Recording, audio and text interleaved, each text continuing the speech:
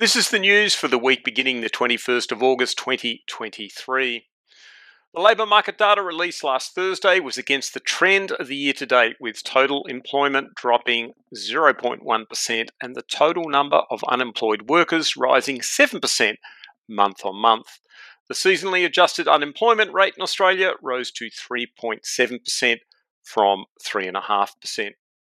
The Internet Vacancy Index reported a 2.1% rise on job advertisements for July 2023 to stand at 283,600, only 7% off the IVI peak of 304,000 recorded in June last year.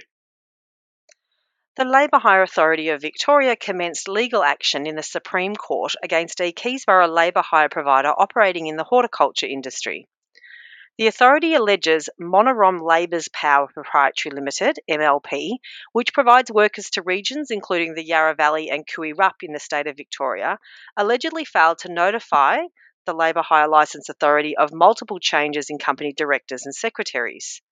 The case also alleges that one director and secretary of the company was not a fit and proper person as defined by the Labour Hire Licensing Act, a breach carrying maximum penalties exceeding $600,000 for a company and $150,000 for an individual. MLP director Saravong Tath was alleged to have been a director of two companies that were placed into administration within the preceding 5 years and therefore not a fit and proper person to be a director and secretary of a labour hire provider under the Act. MLP also allegedly made numerous changes in company directors and secretaries over a 6-month period in 2022 without notifying the authority. SEEK's full-year results and current year forecast underwhelmed the market, with their share price suffering. The headline results were revenue up 10% to $1.225 billion, EBITDA up 7% to $546 million, and reported net profit after tax down 16% to $203 million. With the economy expected to continue to suffer the effects of interest rate rises, SEEK Group CEO Ian Narev offered subdued 2024 guidance, with revenue in the range of $1.18 to $1.26 billion, which is mostly lower than the 2023 figure, while forecasting EBITDA will remain at 2023 levels. SEEK shares had gained 22% since the beginning of the new financial year 6 weeks ago. However, half of that gain had been wiped out by the close of trading 2 days after the release of the 2023 results. Shortlist reported Sydney-headquartered global tech recruiter and IT services company Talent recorded another record result in the financial year ending 30 June 2023, with EBITDA of $27.5 million on a gross profit of just north of $100 million. Revenue in Talent's core contracting business was up around 16% year on year, while perm placement income was down 25%. US-headquartered Robert Half reported second quarter revenue fell 11.7% year over year on an adjusted basis. Temporary staffing revenue fell 14%, while permanent placement revenue fell 25%. The company forecast a decline in year-on-year third quarter revenue of 16%. The wage price index rose 0.8% in the June quarter 2023 and 3.6% annually, according to the seasonally adjusted data released on Tuesday by the Australian Bureau of Statistics. The latest data confirms workers, on average, continue to see a fall in real wages as the CPI rose 0.8% in the June 2023 quarter and 6% annually in the latest inflation data.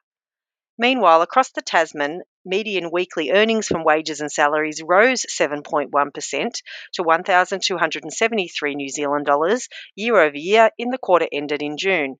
It was the second largest annual increase since 1998. Last week, AusTender announced additional suppliers to the federal government labour hire panel, with Hudson Global Resources, Programmed Health and IPA among the higher profile additions that total 36. The expanded panel currently has 84 suppliers for a contract period that expires 30 June 2027. Australia's healthcare worker shortage has again made its way to federal parliament, with a committee investigating how to attract overseas doctors. The hearings are part of a parliamentary Joint Standing Committee on Migration Investigation into the inflexibility, cost and complexity of the existing system. Healthcare in rural and remote communities was in sharp focus, with Committee Deputy Chair and Victoria Nationals MP Anne Webster saying the lack of local GP graduates is creating havoc and leaving communities vulnerable. But while international medical graduates, IMGs, are often seen as a solution to workforce maldistribution, Rural Workforce Agency's Chair Peter Barnes told the committee overseas doctors often find the experience of applying for work in Australia to be awful. Rural Doctors Association of Australia President Dr. Raymond Lewandowski was born in the United States and migrated in 2011, told the committee he has first-hand knowledge of navigating the visa system. But while he believes international graduates are critical to the current and future Australian workforce, Dr. Lewandowski said there was a lack of support for both employers and employees. We have to have a premium package if we're going to attract premium doctors, he told the committee. Currently, more than half of Australian GPs are IMGs, making a critical portion of the nation's workforce population. And finally, next week, of course, is the event that the local recruitment industry has been looking forward to for quite some time. It's Shape Time. We have the RCSA's annual conference on Hamilton Island. The welcome drinks kick off next Tuesday evening. That's the 29th of August. Then we have a full conference day on the Wednesday and the Thursday. I have been to an RCSA conference at Hamilton Island previously, and it was very enjoyable. I mean, what's not to like about a Queensland island in September? So, Adele, what are you looking forward to in terms of speaker content from the front of the room? Yeah, it's a really impressive list that they've released. And one of the ones that really stood out to me, Ross, was Dr. Catherine Ball, who is a scientific futurist. I love to hear what futurists have to say and the types of indicators that they base their predictions on. So I'm really looking forward to hearing what she has to say. Another one that stood out to me was Robert Van Stockram, who's a former president of the RCSA, and he's going to share the story, I believe, about the sale of DFP, a very successful privately owned recruitment business now owned by a major Japanese firm. So that will be a really interesting story to hear the details of. Obviously, we know about the story, but to hear the details from him. And I think a crowd favourite is probably going to be Eddie Betts, I would say. What do you think, Russ? Well, I loved the sound of all of those. Not a big fan of the Carlton Football Club or the Adelaide Crows, but Eddie Betts, spectacular footballer and very fascinating human being. So certainly looking forward to hearing Eddie's story. Our long-term MC, Andrew Klein. We all love Koshy. Andrew Klein, looking forward to the jokes that Andrew will make. Dr. Gemma King. Dr. King is a stress, sleep, and recovery expert. I have had a significant boost in my energy since I've sorted out my sleep issues, so keen to hear what Dr. King has to say on that topic. Marissa Fong, her and her business partner, Winnis Armour, successfully established and built and sold Madison Recruitment in New Zealand, and I've always been fascinated by that story, so looking forward to hearing what Marissa has to share about that.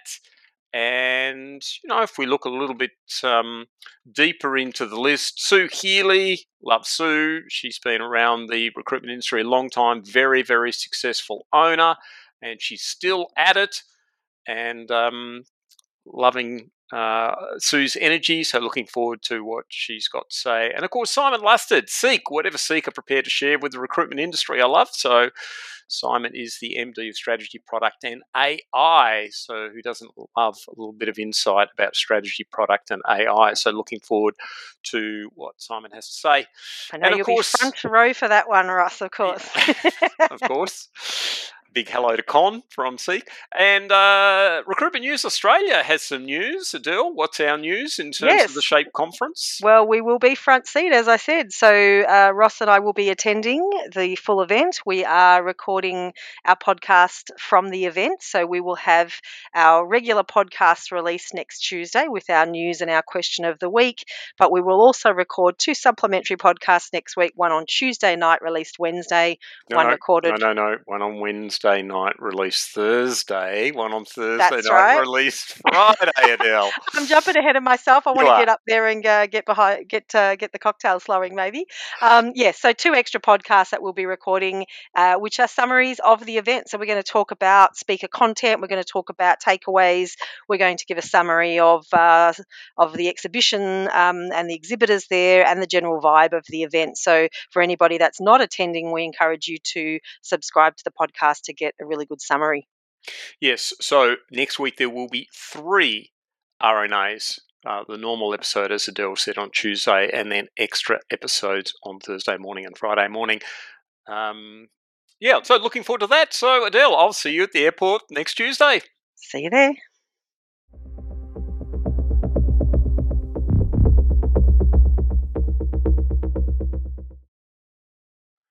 Question of the week this week, Adele. Are reference checks still a relevant part of the modern recruitment process? And let me tell you why I'm asking this question. I was fascinated to read on Shortlist earlier this year an article that was headlined In-House Recruiters Abandoning Too Slow Reference Checks. So let me just read to you what Shortlist had reported, Adele, and I'm going to be fascinated with your comments. So firstly, reference checks are falling out of favour according to talent acquisition leaders who say they slow down recruitment processes while not adding enough value to hiring decisions. We're losing candidates to our competitors, so we've stopped doing reference checks, said one delegate at a think tank event last week facilitated by Talent Table Director Andrea Kirby. Even when automated by third-party software integrated with an ATS, the step takes too much extra time and effort, relying on referees to enter information manually, TA leaders in attendance said. Further, there's the increasing problem of candidates getting a bit sneaky, one delegate said. We've seen a few dodgies in the people who've just filled in the forms themselves online. Then we get an alert and they track the IP address to the candidate's own computer, she said. But I think that's one of the advantages of using software. You get the validation, then tell the hiring manager no. Adele, what do you think? Oh gosh, our fellow brothers and sisters in talent acquisition are really not helping themselves with this one. Really makes me laugh. I mean, that's our job. Part of the recruitment process involves checking and verifying data about people before making a hiring decision. So the fact that some of them are openly admitting there that they are no longer doing reference checks baffles me. And talking about taking too long to collect the data or getting dodgy data. Again, as I said, this is what we're supposed to do. We're supposed to verify that information from the candidate. We're supposed to verify the information from the reference. So, here's a brainwave, contact your candidate and get the reference data directly from the candidate. I know that there are tools out there that will do that for you, but if it's taking too long, then you need to keep the process moving. So Yeah. that just baffles me, that one. Yeah, I agree with that. Okay, listen to this. The article goes on. Another TA leader said that while her company still conducts checks, there was a time when a response reflected poorly on the candidate, yet the hiring manager still chose to go ahead with the hire. The hiring manager was in love with the person, she said. They've looked up what's there. I assume that's what's been written in the reference check. They've rationalised it to themselves and they still wanted to go ahead with the offer. Again, Adele, what do you think of that? Yes, this is going to happen. We're humans. There's bias. We know this, and people will use information to their advantage or disadvantage as appropriate. So, look, referees, references, if done well, are going to give you or should give you as much sort of subjective data as you can. And yes, a hiring manager could rationalise out that data if they choose to, but it's not going to hide red flags. Huge red flags are going to stand out, and that's what you're doing that for. So a few minor things that a hiring manager might say, look, I'm happy to overlook that, or I'm happy to work with the person on that. That's human nature. I don't think that's a reason not to do the reference. I think I'd rather know going in, this person's going to need a little bit of assistance with their knowledge of picking up the computer system, let's say, or they're going to need a little bit more assistance with dealing with difficult customer conversations, whatever it might be. So I'd rather hire someone knowing what I was inheriting inheriting rather than going in blind because we didn't do a reference check. But I really do think it's an important part of the process. It is time consuming, but it is about verifying the information. Yeah, I've got to say I'm fascinated by bad. Like, what's a bad reference check? To me, it's all contextual. Who provided the reference? What was their position? How long did the candidate work for that person? What questions were asked? What probing was undertaken? Because unfortunately, in my experience, reference checks can be palmed off as an administrative task to a junior Mm. in a TA division, and they're just simply going through a form. They're not listening for what's being said. They're perhaps not taking into account the tone of the voice of the referee. There are many things that you and I, as people who've been around the block for decades, would pick up in taking a reference check that someone that's new to the job that would not. So I do take issue with bad. Like, what is a bad reference check? Is it actually a bad reference checker or a poorly trained one? Agreed. Yeah, there's a bad reference and then there's a bad reference checker. I agree. But Ross, what's the alternative? I mean, if talent acquisition are saying we're doing away with them, we're not going to do reference checks anymore. They're not valid. They're time consuming, and people don't really use the data properly. What's the alternative? We don't do them at all, and then Mm. you're making a decision to hire a person for what could be a very long time in your company based sometimes on one meeting. If you're competing with with the market, you're trying to make a decision really quickly, but you've only had one interview. So what's the other solutions? Well, and also the reality is that the best liars are generally the people who are very confident and charismatic at interview. So those people are that way because in the past they've left a trail. Sorry, some people who are like that have left a trail of very disappointed employers in the past because they talk a big game, but they can't actually deliver.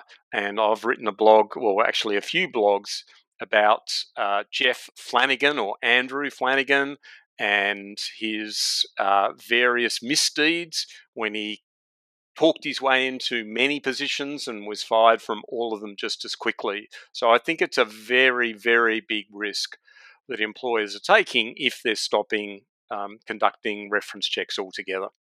I'd love to hear from anyone who is no longer doing reference checks or maybe has some sort of alternative verification process that they do. Would love to hear about that out there in recruitment agency or any of our talent acquisition listeners as well. Yeah, absolutely. Get in touch. We would be fascinated to hear if you're not doing reference checks anymore and what impact that's had and what alternatives you may be pursuing.